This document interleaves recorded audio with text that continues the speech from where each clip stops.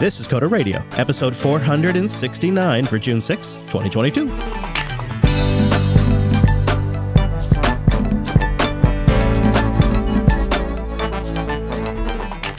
Hello, friend. Welcome back to Jupiter Broadcasting's weekly talk show, taking a pragmatic look at the art and the business, the software development, and the world of technology. Positioned right up here from the sunny Pacific Northwest, we're joined, as always, by our host, Mr. Dominic. Hello, Mike. Hello, Chris. And your brother in good hair was spending some time with us earlier. He's sort of the hair king, really, isn't he? Really, the Lord of the Hair. The Hair Force One, you could say. It's something else, I tell you what. Yeah, I also am wearing my uniform. You like my new... Look at that, huh? Pretty snazzy Star Trek uniform I got here. I decided now you can just call me Captain Pike. Well, I have to tell you, I have seen all but the most recent episode of Strange New Worlds. And with apologies to President Roslin, I'm in love again. Oh, really? Number one, if you will. It's number one, yeah. Of course. I know you. For me, I'm kind of a Nurse Chapel guy myself. I could see that because you're a little more quirky over there. I'm like, no, I want some command presence. But, to tell you the truth, I am pretty impressed with this new Star Trek series. You and I recently got on here and we were yelling at the clouds about the new Star Trek and the kids that write it. And then Strange New Worlds comes along and they haven't screwed it up so far. Yeah, it's really good. Isn't it the same writers? It's mostly the same team. But, I've been thinking about this. Why is it so much better, right? Why is it better? And I think I've got a few reasons. I think number one, they had to break out of their mystery box formula because it isn't one overarching story that they build and make more and more intense as the season goes on. And the issue there that I always have with Picard and Discovery is they don't deliver when they build and they build and they build. And then they just don't deliver. The ending, like the season finale, it's always such a mediocre delivery. But with the episodic nature of Strange New Worlds, they can't do that. They can't just keep opening mystery box after mystery box. They kind of have to keep it tidy per episode. And they're doing character arc stuff, but that I think has been a big limiter. And I think it's forced them to solve a big issue that a lot of us had with it. I think number two, they're working with legitimate source material, right? This is a 50-year-old pilot they're working with here. The source material was created by the original team. It isn't a whole cloth creation like Discovery and Picard are. Yeah, they can't have that much source material, can they, though? They got to be doing something. You got Spock, you got Uhura, you got the Enterprise, you got Pike, you got the era, you got, all of the stuff that we know about that era, like the Klingons, the Romulans, right? It really provides them, yet it's like a framework. But because it's so vague, like you kind of just said, there's also a lot it's sort of like the perfect balance for this new writing team, I think. This is my theory, at least. Because, you want to look at it almost from like a product development standpoint. Because the first couple of versions, Picard and Discovery they launched, I think don't hold up as products. I think they had systemic problems. But then they got this one so far, they've got it right. Now, they could still screw it up. But what changed, right? And was it an institutional thing? Was it a leadership change? Was it a team change? Was it new constraints that just forced a better outcome? Sometimes it's that, but I can't help but think what changed? What made it a better product? That, I think there's a lesson in there for anybody. I wonder if it's that we all know how the story with Captain Pike goes. I think the fans would have an uproar if they did some alternate universe BS and saved him, right? Sorry for 40-year-old spoilers, I guess. Yeah, actually, I think it's near 50, actually. So. Near 50-year-old spoilers? Maybe, yeah. Dude doesn't do well. He does, well, it ends badly. I don't know. I like it. Although I will say I loved the first couple episodes of Picard, and then I was just like, this is there's just a lot of nothing happening here. There is that. So they are right at the point where sometimes New Trek loses me. I don't know. It was really good. And I know this episode I haven't seen yet, Shore Leave, and I just want to hope that they have those statues on Risa. Oh, is that the next episode? Huh. Okay, I haven't seen that. Oh, maybe I'm not behind. They come out on Thursdays, don't they? Yeah. So it'll be the day after this episode comes out. So we're recording on Monday. Today was WWDC 2022. Yes, we all returned to the mothership. I am totally discombobulated because I didn't get in until right before the stream starts. So this is going to be a focus show is what I like to call it. And I think, what you and I need to figure out, which we could have talked about earlier, we got to figure out when we're going to do a double because you're traveling and I'm traveling soon. So I was thinking maybe like the next thing we record is a feedback special. I was thinking that, or or we shouldn't be doing this on the air, I don't think, but why not? Production meeting time. I do have that Dev 1. Oh, I think we should talk about that today, possibly. Today, first impression. All right. Yeah. First impressions today, and then, yeah. But we'll chat more. We might actually need to pre-record 2 episodes. I don't know, but you and I will sync up. So I don't have much feedback for today's episode. So I thought we'd start with a couple of WWDC highlights and would kind of just work through what you and I found interesting. Apple mentioned right at the top, they have 34 million developers. That's a lot of $100 a year subscriptions. I'm sure some of those are free, but 34 million devs is their biggest number ever. They really went all in on Craig Federighi this year. They had like glorious Mission Impossible meets Air Force One. I actually loved all of them. They were so on the edge of being too much, but I loved them. Especially that one where he super ran like Speed and put his hair back. I might have a man crush on Craig Federighi. The only problem is when he tries to be earnest and he tries to be, earnest about your privacy and stuff like that. I don't buy it anymore. I also don't buy his epic basketball shot. I don't think he made it across town. Okay, that's where they went too far. Is the Swift, the tracksuit? Yeah. That was too far, dude. I was like, okay, that's too much. I feel like that conference where I watched Craig Federighi try to claim that any kind of sideloading at all would hurt mom and grandma. It changed forever how I see that guy now. Like when I see him get all earnest about safety, I just don't really buy it. It seems like he's acting. I also thought the Tim Cook stuff seemed a little rushed. It was just boom, Tim Cook. He was kind of going like he needed another couple of takes. This was like his first or second take of the read, and he was rushing through it. They didn't treat the audio, so there's room because I'm listening on my studio headphones. There's crazy echo on Tim's audio. They didn't, and they've shot in those locations before without that problem.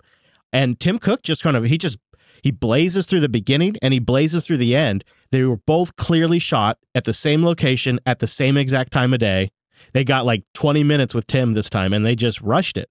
And I find that wild considering this is their most public thing they do now. I feel like Craig Federighi is just kind of better at the kind of silly, showman stuff.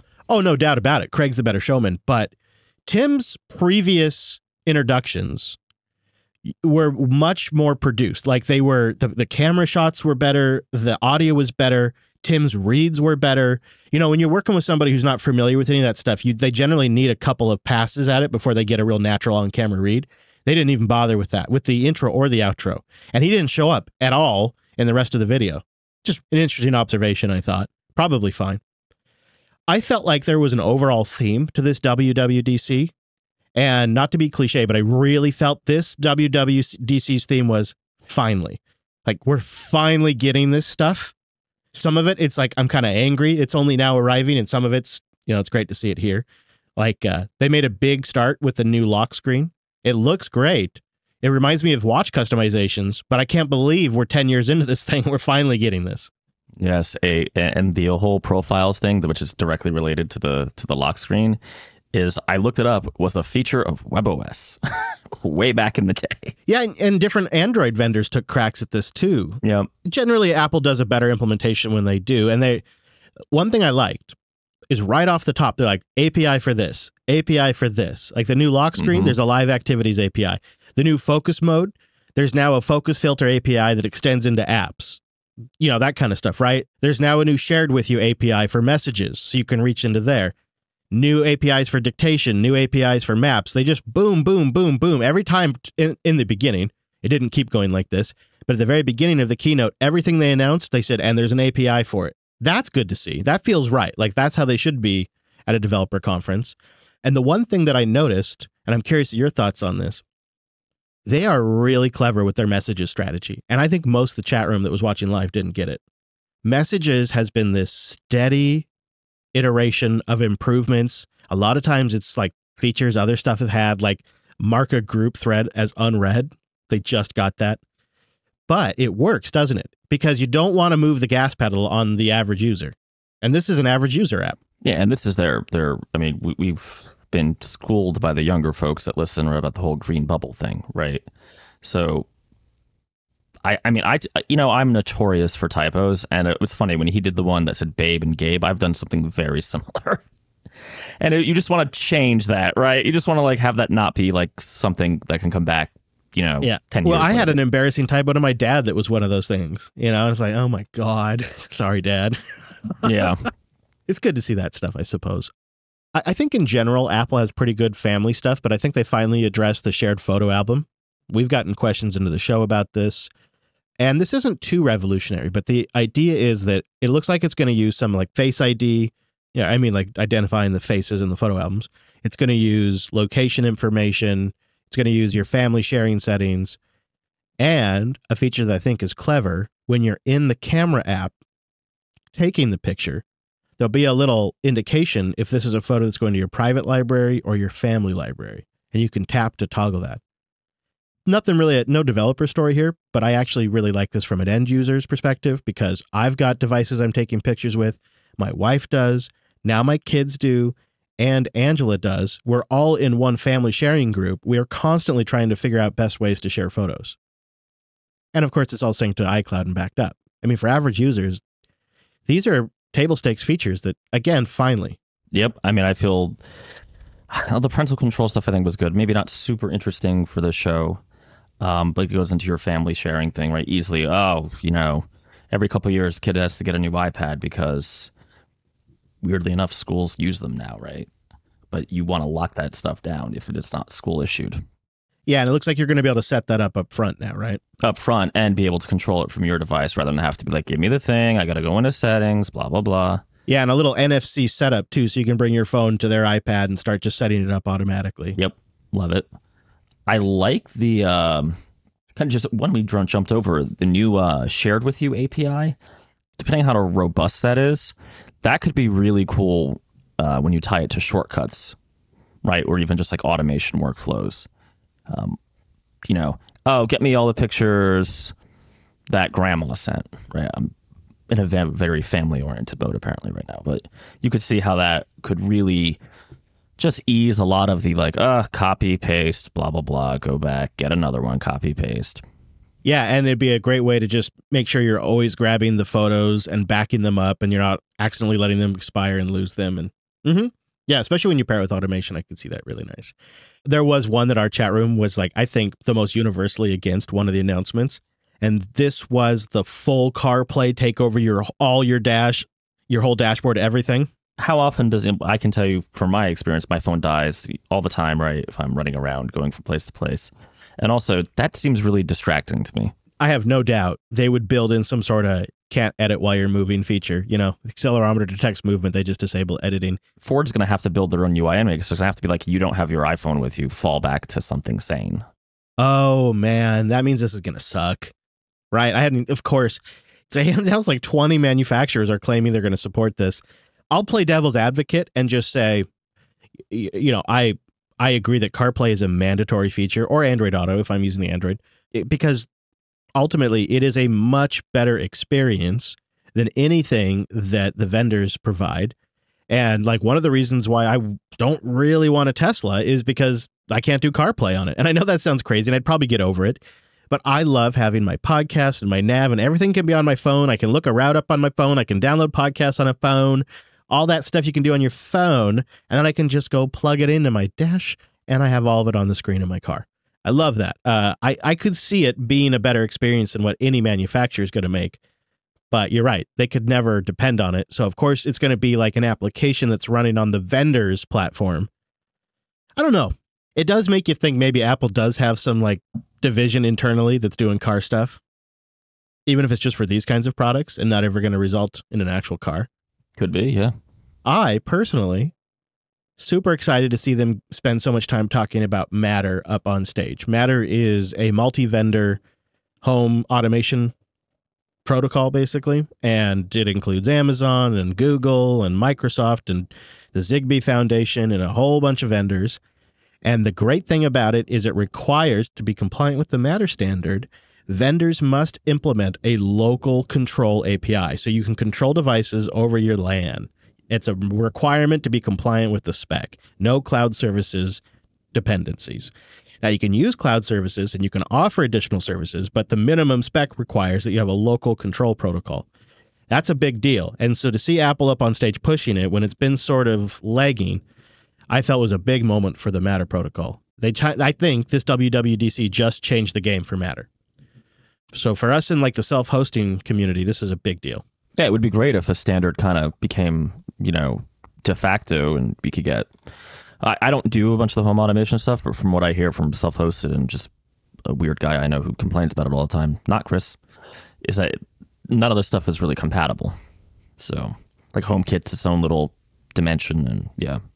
Before we get into like OS and APIs and all that kind of stuff, I just wanted to get your opinion on the heart stuff they talked about. They have new tools now to monitor for stroke. They have AFib history. They've updated the health app to like display all your AFib information and to export it as a PDF for your doctor to review.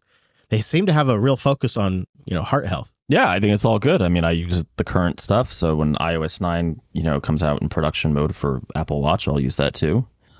I think it's good. It's, a watch is perfectly placed to also get that information if you're, not wearing it in some weird way, like up your arm. I like it. I think they do a good job. Their numbers are pretty accurate if you wear your watch with the proper tightness. I mean, I kind of like all the fitness stuff as I'm trying to get in better shape. They seem to, be really focused on progressing your fitness rather than just saying hit your steps.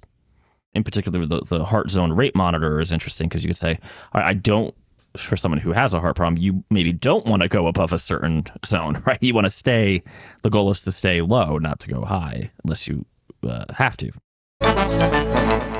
Linode.com/coder. Go there to get $100 in 60-day credit on a new account. And you go to support this here show. Keep the Coder program going by going over to Linode.com/coder. Linode is fast, reliable cloud hosting. You got to try it for your next project. It's how I've deployed everything for the last 2.5 years, but I am so impressed by the project that we did this last weekend. We set up PeerTube again on Linode, using its object storage as our backend for our video storage. And during WWDC, we had several hundred people live streaming from our Linode PeerTube instance, and it worked fantastic.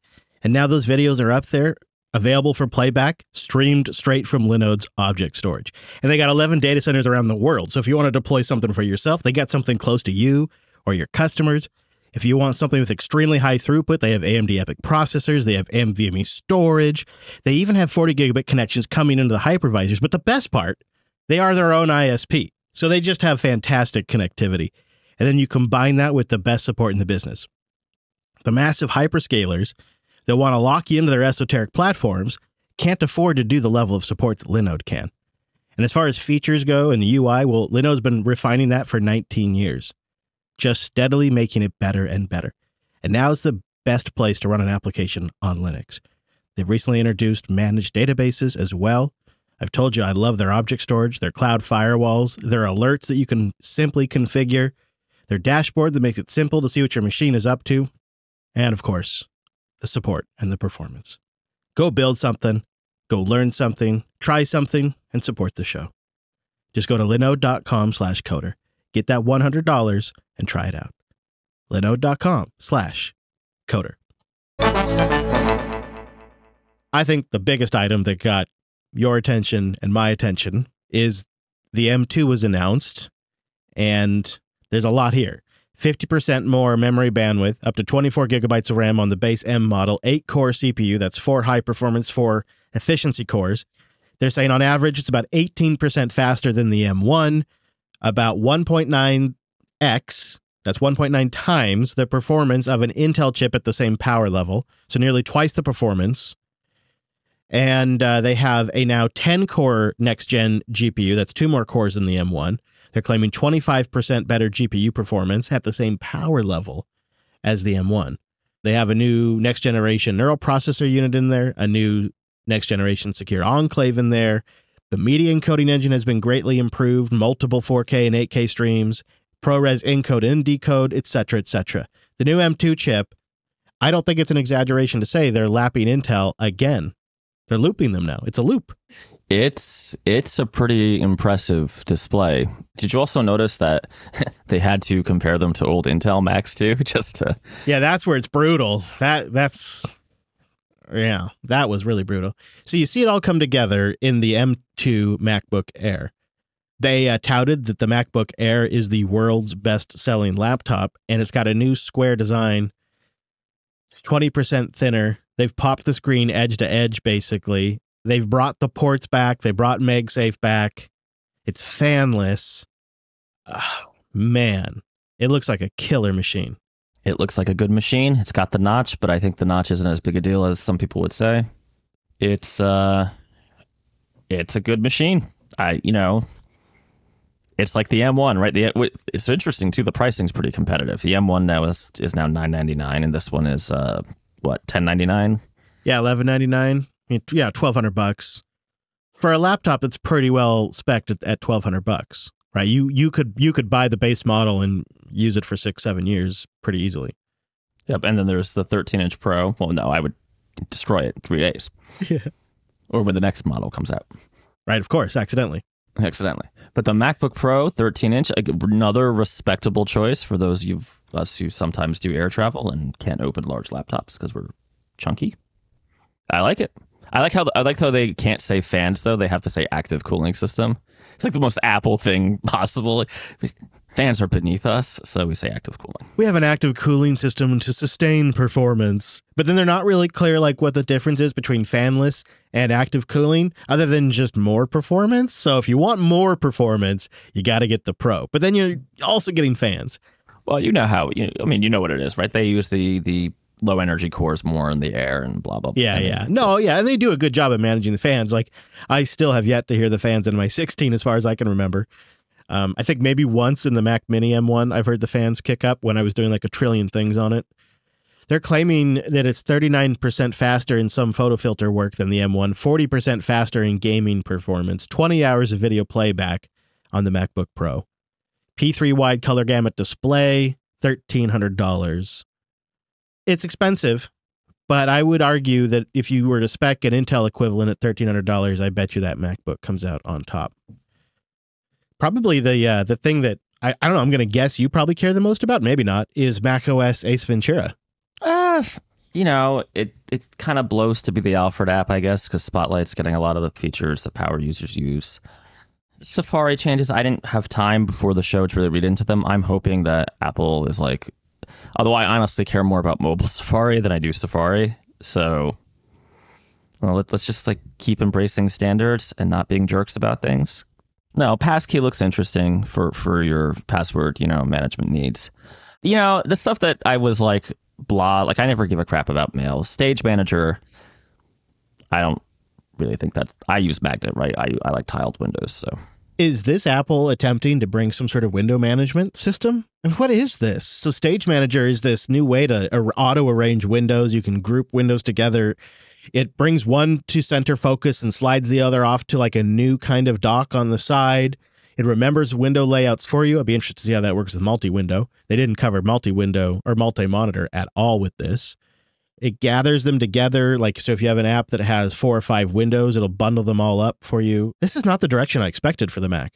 I think with Stage Manager, you see Mac and iPad kind of coming together. And we have another section about iPad OS. But that is it, right? That's the punchline. Is now Stage Manager's on iPad OS. Now that feels like a revolution. This feels like another mission control on the Mac, but on the iPad, it feels like a fundamental feature that's been missing. Yeah, I mean, I guess, I keep wanting them to just like unleash the iPad. And they did talk, and this is again where I'm going to have to look at the dev sessions, about new Pro app API. So I don't know what makes an API a Pro API or like a regular API. So I'm going to have to look at that. Things I didn't buy, their whole little bragging about gaming, it just, no, right? It's not going to happen on Mac.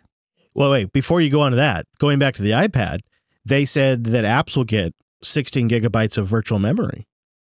That they added a virtual memory manager to iPad OS. That seems kind of like a big deal. Yeah, good for Photoshop. It's going to be great for Photoshop. Also, they introduced real grown-up display support. Like you plug in an external display, you get the full resolution, and you can drag windows between the screens.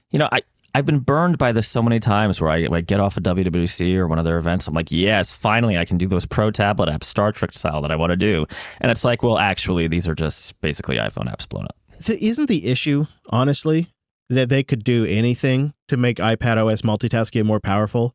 And at the end of the day, if you don't know if your app's going to make it through the App Store, what's the point? That's the fundamental issue. And they don't even touch on that. Well, it's really a two-step, right? One, does the API exist to do what you want to do? Two, is it somehow skirting or coming close to a perceived edge from Apple? And you don't really know what those edges are. Now, I'm still willing to bet, now that they've had to do the Epic lawsuit, and there's going to be more of this App Store scrutiny, that they're going to be a little less jerk-like about this stuff. But obviously, like anything that tries to skirt in-app purchase is always gonna be looked down upon, shall we say.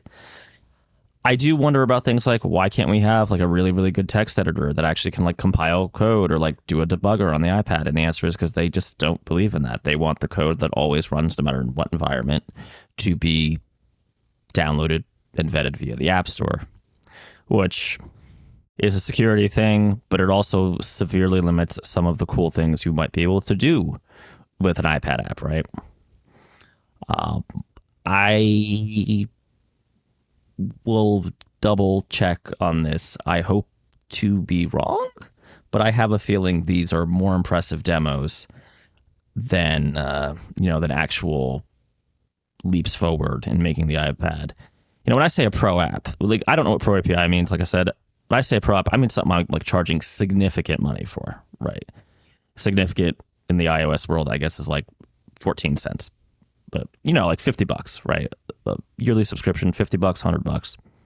I don't know that you can provide that full feature stuff. Now, there are some areas you can, right? Apps for DJs, app for podcasters. Those are people who, although, again, you have Spotify and they're Sherlocking the crap out of you. So it's true. Yeah. Yep. I don't know. We'll see. I've been burned before. So maybe, I hope I'm wrong. I also wonder how much of this is limited to the M1 iPads. Some of this new multitasking, multi-monitor. A lot of it is. Mm-hmm. Yeah. They finally introduced WeatherKit for iOS. They bought Dark Sky, I can't even remember how long ago. And they just finally introduced a WeatherKit API. I don't know what that means for developers like Carrot Weather, that, they're an independent weather app. I don't know. Now anybody's going to be able to bang out a weather app. We'll see how that goes. They also, on the iPads, they announced display scaling. So you don't necessarily have to run in pixel doubled mode. You could scale it back and get more screen resolution on your iPad. You combine that with, what do they call it? Stage Manager and the multi-monitor stuff. And then maybe you have that $300 Magic Keyboard with that thing and maybe a $100 pencil with that thing. What you have is something that's damn close to a laptop, but it's iOS. And for some people, I think that actually is I don't know. I still use my 2018 iPad Pro and I still like it a lot. I still find it to be a really good device just for really focused communication. It's such a big investment that I would only be willing to do it very rarely, But they're getting there slowly. Maybe they move so slowly because people upgrade so slowly. People like you and I, we don't get new iPads that often. So maybe they just figure they can go at it nice and slow. Could be something like that. They also, jumping around a bit, talked a little bit more about continuity. You're going to get FaceTime handoff. That's actually a pretty good feature. I think Apple automatically just now has like, if a contact supports FaceTime or something, when anyone in my immediate family calls me now, they're always calling me as a FaceTime audio call. So getting FaceTime handoff is nice. And then in the finally category, iPhone as a webcam. Available later this year, paired with a MagSafe clip that mounts it on the top of your monitor or your laptop. You attach the MagSafe clip. You don't even have to wake the screen of the iPhone. It immediately wirelessly connects to the Mac as a full-res camera. And then they spent God knows how much time developing this crazy-ass niche feature that uses the wide-angle lens of the iPhone to actually capture your desk, your keyboard, and your mouse so you can show people your workspace if you want without having to change cameras. That might be cool for like a VR situation. Virtual workspaces? Maybe. I mean, I doubt it, but yeah. This is a nice little thing, though, because you got good optics on that iPhone. It's got a good image signal processor, and it supports center stage using that wide angle. So I don't know. I look at that kind of stuff, and I put that all in the nice to have category, but it seemed like some years are like this more than others, but it seemed like this was a year where everything was about the Apple ecosystem, with the exception of Matter. Everything requires that you are all in as a developer. You're all in as an end user. It is nothing really new to bring you into the ecosystem. There wasn't like a new category or something like that. It was very, very much a deepening that trench, and what I got out of this, when you look at all of the share stuff, the family integration stuff, the handoff stuff, what I got is Apple is creating an ecosystem out of your friends and family. With the iMessage improvements, with the auto share API, they're creating, so now they're extending their ecosystem beyond their, like, before the ecosystem was watch, phone, Apple TV, Mac, HomePod, right? Now it's all of those things, but now it's all your family and friends are interconnected with all those things too. And now they all are creating a collective dependence on Apple services and Apple messaging and etc. And making it a pain in the butt to leave the ecosystem, which is, we know, is their goal, because one of the emails revealed in the Epic trial was, on the hardware side, one of their big concerns is we need a cheap iPhone and we need messages to make sure that parents don't just give their teeny bopper, a cheap Android device. This is the WWDC where I think that master strategy becomes kind of obvious on its face. And now looking back at it, it's clear this is where they were going. This is why they've always made such great family sharing options. That was always their incentive. But with this WWDC, it really felt like, hey, look at the stuff we have, and look how it gets even better when you use these new collaboration features. Like they talked about sending a link over messages to somebody and instantly kicks off a collaboration session in an app. FaceTime sharing, where you can be on FaceTime and you can start a collaboration session and start working on something. Everybody's name who's working on the doc. Good features, good stuff. But all of it is to reinforce the ecosystem effect when you're working with multiple people. And I thought that was fascinating. Tailscale.com/coder.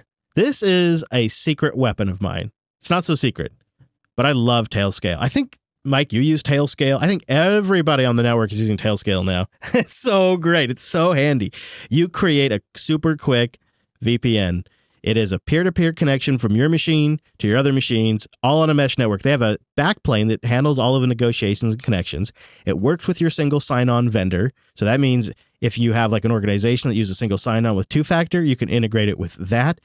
It supports Magic DNS. So if you put something like a Pi-hole in your mesh network, then you can start resolving all of your machines by name.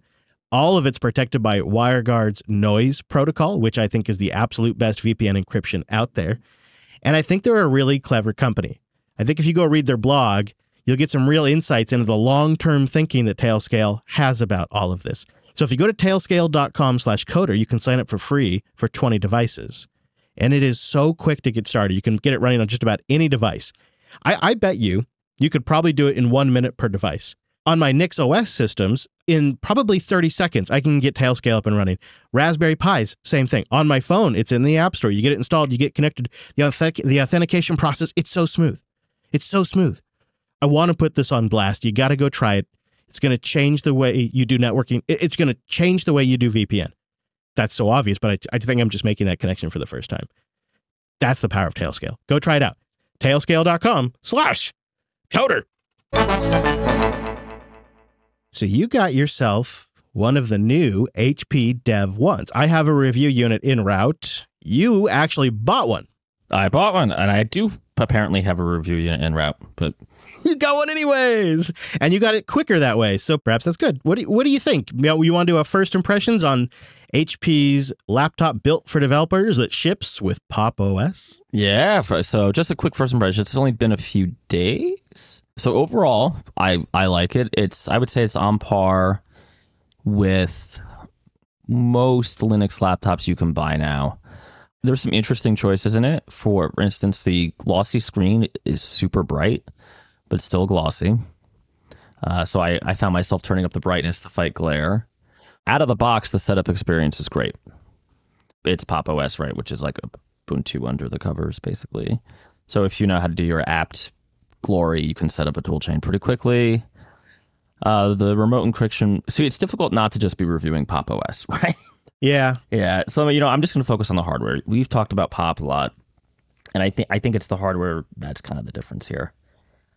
Build quality is pretty good. It is plastic, which I was slightly disappointed. I thought it would be metal, but it's a pretty nice, firm plastic. It doesn't feel flimsy at all. It has actual ports, which is nice. No USB-C charging though. Barrel. It's got a barrel charger. Yeah. The webcam is okay. It's it's what you get on most laptops. It's got a nice shield on it where you can close the webcam via hardware. Speakers, I would say of the Linux laptops I've used, these speakers are better. Ah, okay. Performance is great. The AMD Ryzen 7 is doing just fine. It does come when you buy it with 16 gigs of RAM. You can configure it after the fact. I haven't popped it open yet to upgrade RAM. That's definitely something I think I'm going to do because I work when I'm on the Linux machines. I usually have a Windows VM open too.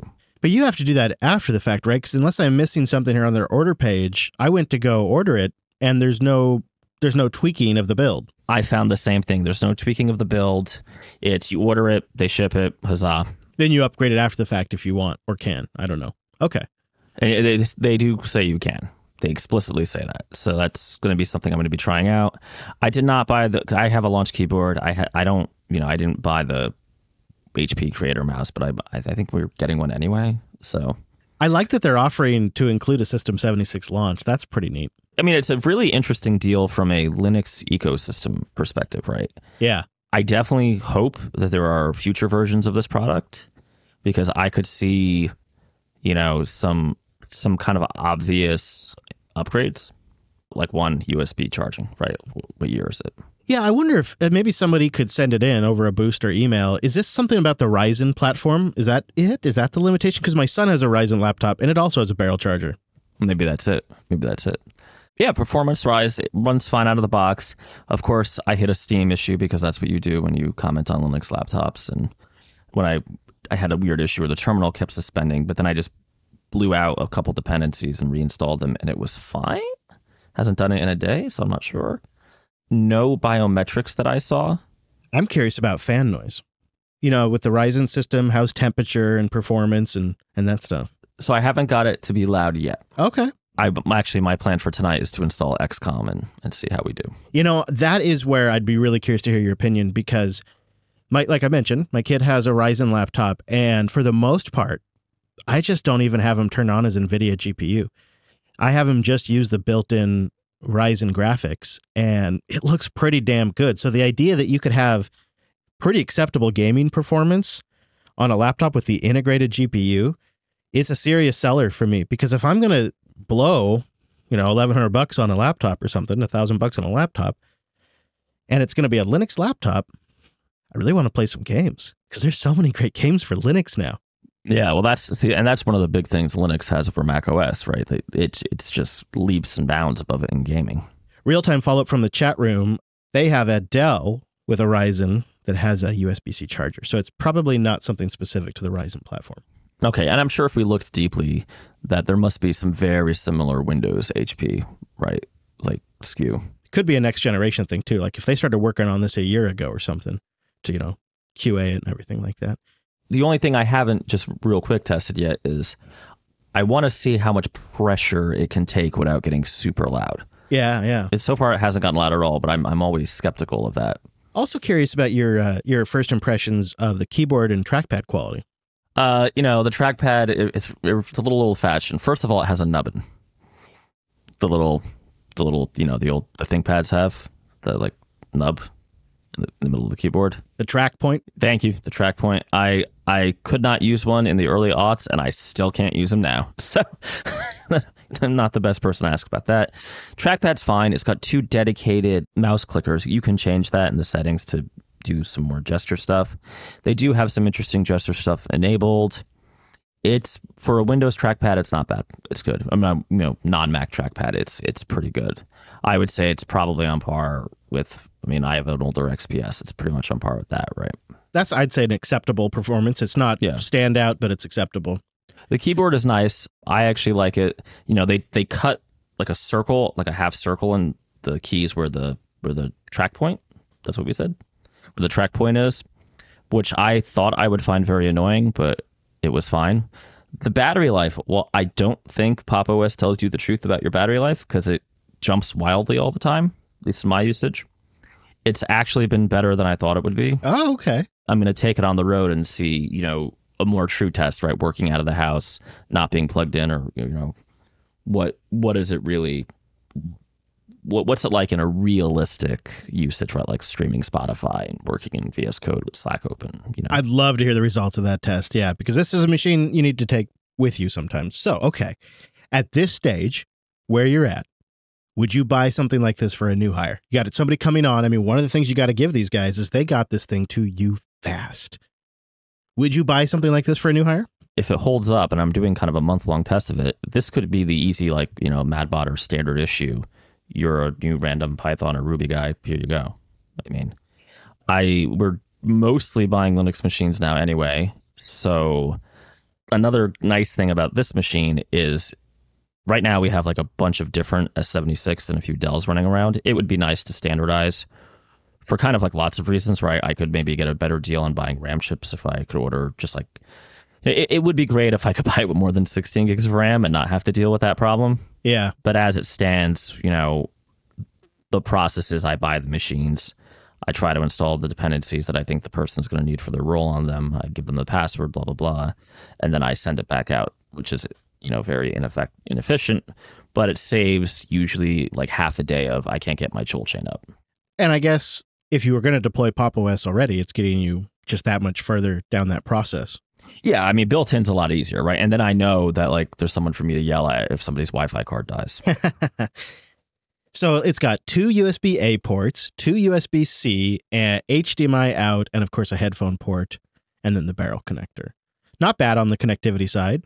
No, not it's I gotta say, like for a web dev laptop, I think this is a very viable choice if you want Linux. I know there's a lot of caveats, but I feel like the Linux machines are somewhat have to be judged both against the Macs and the higher end Windows machines. But also if you're coming to the table saying, I will only buy a pre-installed Linux machine, that's kind of a different category, right? Right. This is a tool to do a job. Yeah. I need a Linux development environment. Yeah, and the pricing's not bad. All right. So I've got a whole battery of tests I want to throw at it. I, of course, want to really kind of dissect it, try different distributions on there, see how Wayland works on there. I want to throw it through all of the various paces, but I'm content to wait because your first look here has answered some of my questions. Now, to be clear, it looks like a glossy display, but they have notes on here that make it look like they've tried to make it usable in a bright environment. Did you try using this thing outside? I did. So I was able to overcome the glare by turning the brightness all the way up. Whoa. That, of course, hammers your battery life. It gets bright, though. It gets bright. I think they said it was like 1,000 nits or something crazy like that. As a Linux user, what I love about this laptop is the idea that with a Ryzen GPU and a Ryzen CPU, I do nothing beyond just install my distro. And I've got full 3D acceleration. I've got full frickin' open source graphics. To me, that's a very compelling starting place. And it's why I bought my ThinkPad. And I went all Intel. And the performance has been inadequate. I have never really been that happy with my ThinkPad. I still use it. And I feel like I've learned certain optimizations that I can do that have helped with its performance. But I feel like it suffers from having a really good GPU. And I kind of just missed the latest gen of Intel CPUs that kind of made up some of this distance. And I got a generation before that. And so I've never been really that thrilled. And now, with the Apple M2 generation launching, I know this sounds silly, but I'm kind of disincentivized to buy an Intel-based machine. And I feel like, at least when I get a Ryzen, I'm getting something that feels modern, even though I understand it's maybe not equivalent like that. But in my mind, it feels like Intel represents old computing, and AMD and Ryzen don't represent that to me. I know that's just a pure branding thing, but when you're trying to decide what you're going to buy, I feel like that stuff kind of plays a factor. And then you combine the fact that you get open source graphic stack. I think it kind of puts it ahead of the pack. So I am looking forward to getting my review unit. Yeah, I'm very curious as to your thoughts because, I'm just never going to care to install different distros on it. So for me, it's kind of like just first impressions, right? is this a viable machine for a Python dev or an Angular dev? And the answer is yes. Right. Obviously, yes. I do feel that the target customer here, even though the marketing is very like devs, I think it's IT manager or guy who owns dev shop buying for their devs. Yeah, Linux enthusiast that wants a nice out-of-the-box experience. Linux enthusiasts. Yep. System 76's market. Yeah. Which is why I find this to be kind of a surprising, but yet, I think, delightful partnership. Oh, you will remember my bacon. Yeah, I do. I do remember your bacon. Your tasty, acquisition bacon. My M&A bacon, yes. I feel like in 6 months to a year, I want to sit down with Carl, have a drink, and just ask him, like, what are your thoughts on this? From like a, 50,000 foot strategic level, the next 5 years, like what are your thoughts here? Is this a new area of business? Chris, at Stanford, you can do better than a drink. Well, there you go. Thanks for giving us that first impressions. What do you say we do a couple of boosts and then we get out of here? Sure, boost it out. 4 boosts to go. All right. Well, the Golden Dragon boosted in, and he loves giving us the row of ducks. That's 4 2s. He put in a calculator. Yep, yeah, I know. So the Golden Dragon boosted in. I'm a duck, D-U-K duck, loaded with talent. He says, not technically sure if this is cloud, but at my job, we log into a remote server that runs Microsoft Dynamics AX, and it's terrible. I wish that we would go FOSS and get over with it. The version we use hasn't been supported for a decade, literally, and has connection issues all the time, amongst other remote issues. We were talking about remote desktops and working environments. We did get some feedback on that I think we'll read soon. But I actually used to support a Microsoft remote desktop session for Dynamics AX. And I can attest that it is an absolute horrible pig. And when you combine that with limitations of remote sessions and then running multiple copies on one box and the fact that it's not supported, that's remote sessions done the worst way possible. So I feel you, Golden Dragon. Wine Hummingbird boosted in with 1,000 sats 4 days ago. BOOST! You folks beat on Windows all the time. Meanwhile, the entire financial world runs on it, and it employs legions of devs. I think Hummingbird might work for Microsoft. He's right, though, or they are right. One of us once said Windows 11, or Windows 10 was the best Linux desktop distro. So you did say that, didn't you? And I did the WSL and the WSL2 challenge, and I had the Penguin guys when I did the interview show, and I did a lot of Windows love, mostly sub-Linux love, but come on. It's because it's been a while. You know what? We do, on average, go hard on Windows because we don't like it as a desktop experience. But there has been several times where we come on the show and been like, no, Microsoft nailed this. They've done a good job with this. It's just far and few, mostly because I think you're bitter over the whole Metro stuff and Windows 8 phone stuff. I shouldn't have said anything. All right, moving on. Never forget. Never forget. Nixer boosted him 5 days ago with a row of ducks. Thank you very much. And here's something for your trouble. He says, just giving love for the best podcast for developers out there. What do you think of that? He must be drunk. Suck on that, ATP. Hey. Oh, no, you're right. You're right. I accept you as you are. Nixer actually came back in with a double boost. Boost. He said, I caught the part about the cloud work and I wanted to send this in. I work for an MSP remotely. They actually have a box set up in the office in Texas that I use for support to do remote into that box from New York. Any tools that we have uses the web, and I just have my local browser on my machine. Everything else is done on that box in Texas. They've mailed me a VoIP phone, so all my calls come from that office too. Our customers think I just work out of the office in Texas. I suppose either way, it works okay, though. Until someone kicks out your power cord in Texas by accident, yes. Yeah, but that's, as a worker, that's just a free license to take the day off. No guilt, no shame.